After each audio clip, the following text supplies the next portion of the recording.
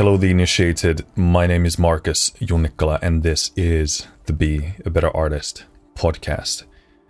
Today, once again, I want to talk about something that is very current for me, something that has been racing through my mind and has very much been the center of my focus for a good few weeks now.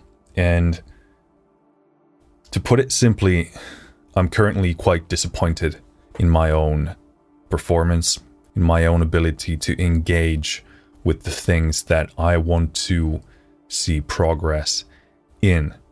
And in my mind, I'm sort of jumping back maybe a year, maybe actually 2 years, when I actually had my best momentum going.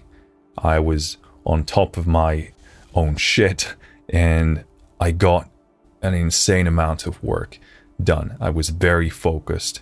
I felt great. It was like I was on drugs or some sort of substances. I was feeling so good about myself. I was feeling mentally good, physically good, and my day-to-day routines were amazing. And in the past few weeks, I've come to realize that I'm not in that position currently. And it makes me very sad, makes me very disappointed in my own performance. And the truth is that there is no excuse for it. There is no reason why I couldn't be in that same gear. And really at the root of this issue is the lack of habits and looking at the day as a series of actions and a series of processes that take you forward in a empowering fashion. And I think most people would be devastatingly surprised to see how few changes it actually takes to see enormous positive change in your life. Again, I think we are far too focused on things like willpower. I think far more than developing and exercising your willpower, we should be manipulating our environment and building processes and schedules that facilitate certain types of behavior, and also processes that cascade into positive momentum. We need to be looking at our day as a series of processes that compound towards the end of the day, so that what you did before makes you feel better for the next thing, and for the next thing, and the next thing. And of course, that's on a day-to-day basis, but also from a week-to-week, month-to-month basis.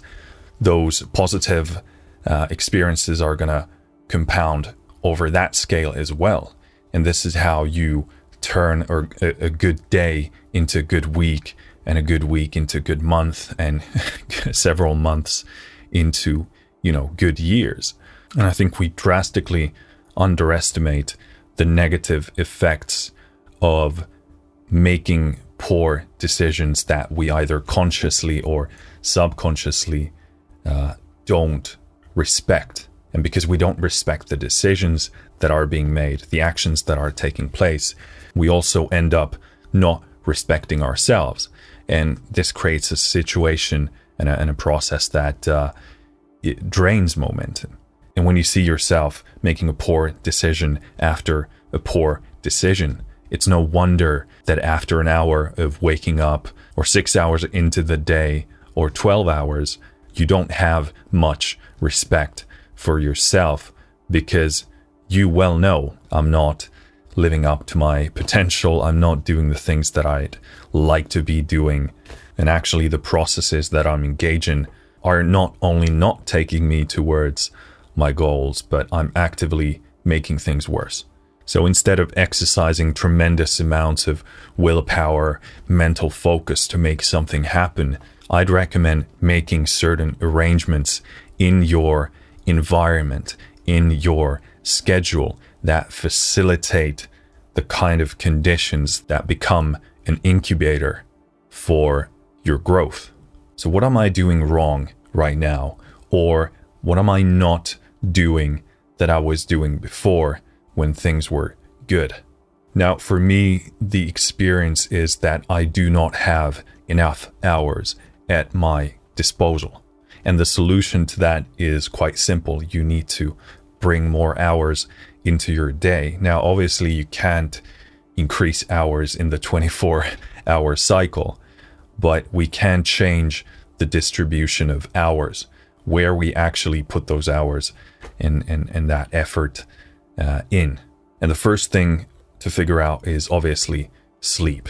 Now, this is tough for me because I need a lot of sleep and I really struggle to sacrifice sleep. In fact, I cannot do that because if the sleep quality drops, then my efficiency in how I work drops so drastically that it makes more sense for me to invest in the sleep so that I can actually get more done. You know, I very much subscribe to Gary Vaynerchuk's statement of the fact that it doesn't really matter how many hours you sleep or how many hours you're awake.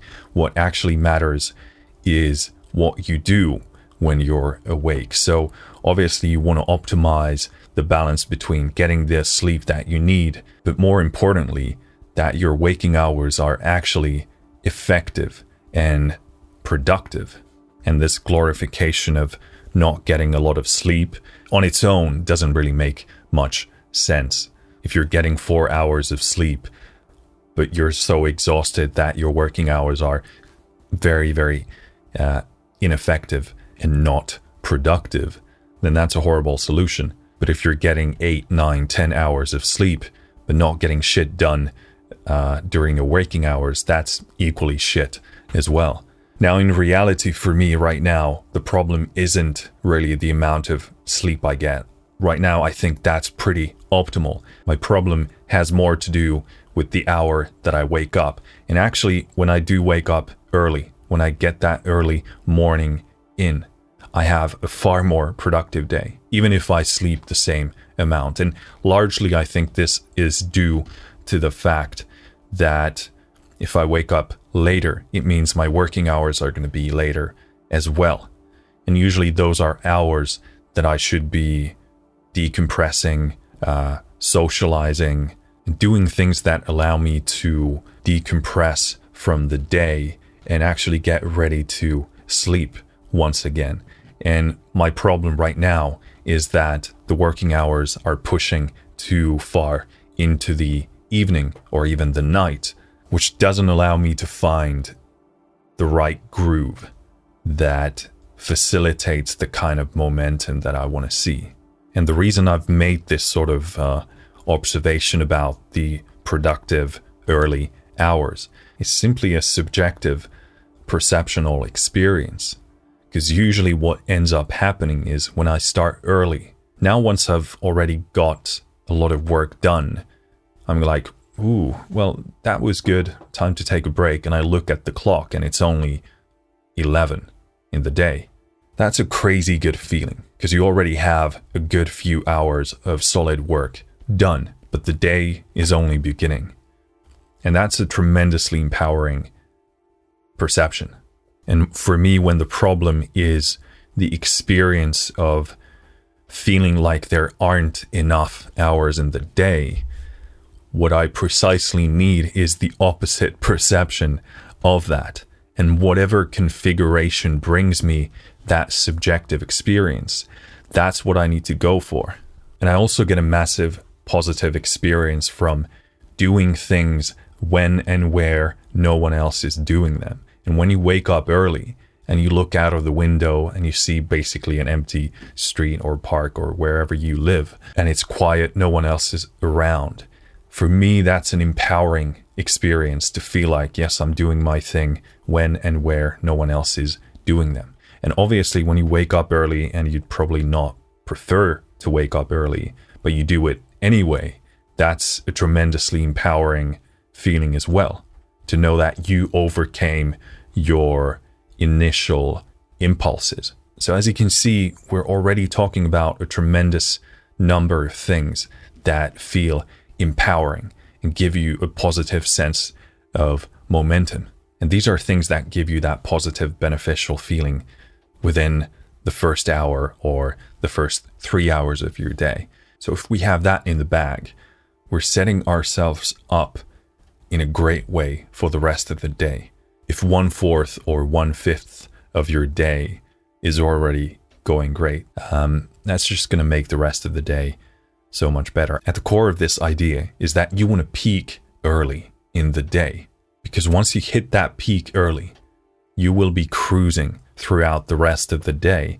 Feels like you're going to get to that mountaintop first, and then you can just glide back into the valley with ease. Everything is going to feel so much easier once you crush that first quarter of your day. It's also really important to get a sense, a subjective experience of a very long day. Oftentimes when I'm in bed and I'm turning and spinning around and can't fall asleep, if that's due to anxiety or disappointment of feeling like I didn't get enough done in the day, a big part of that is that the day felt really, really short. And it's very difficult to have a sense of a full and productive day if you have a subjective experience, or even an objective one, of having a short day and not getting much done. So obviously the first component of that is to make the day long, to actually have a sufficient amount of waking hours. But even more importantly is how much can you put into those hours. Now, I don't mean cramming up your schedule or forcibly cramming things in there because you have to feel like you got something done. It's not about the amount of things in there. It's about actually knowing that I made serious progress today. It's in the quality of those processes and those actions, not in the quantity of how much you could cram in your schedule. So focus on the progress, focus on actually getting stuff done. That's what's going to give you a sense of a full and resourceful day. Now, another thing that makes me feel good is getting my workout done. And I'd prefer to get that done earlier rather than later. Not only because if I work out too late, I will struggle to fall asleep. So I'd prefer to definitely do that earlier in the day to kind of induce some of those positive, beneficial, tiring effects later in the day. But again, also when I'm at the gym early, when there are fewer people there, again, I'm going to have a sense of doing things when and where no one else is doing them, or at least very few people are. And again, once I get that in early enough, I'm going to feel more effective and accomplished in the day, because now in the later of the day, I don't need to do any of this shit. I don't need to work out. I don't need to work necessarily. Now I have all of this time to allocate to, satellite things or sort of proxy things in my life, auxiliary stuff that isn't so crucial in the sense of when it needs to get done or not. And if you get some of those auxiliary things too early in the day, it will really mess up your routine. As I mentioned earlier, I'm a huge fan of getting the difficult stuff done first, the most important stuff done first, because after that, you'll just be gliding down and everything will be so much easier.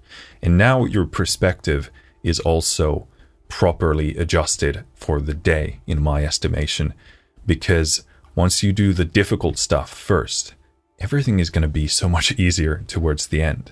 And you're going to be in a better mood. You're going to be a better person to be around with. You can take things in stride, even laugh at certain things. And this simply allows you to not put unnecessary focus and emphasis on things that really aren't so heavy if you zoomed out to see the big picture of your life. Now, something else that really plays a lot into your day and your routine and having a positive momentum throughout your day is obviously nutrition.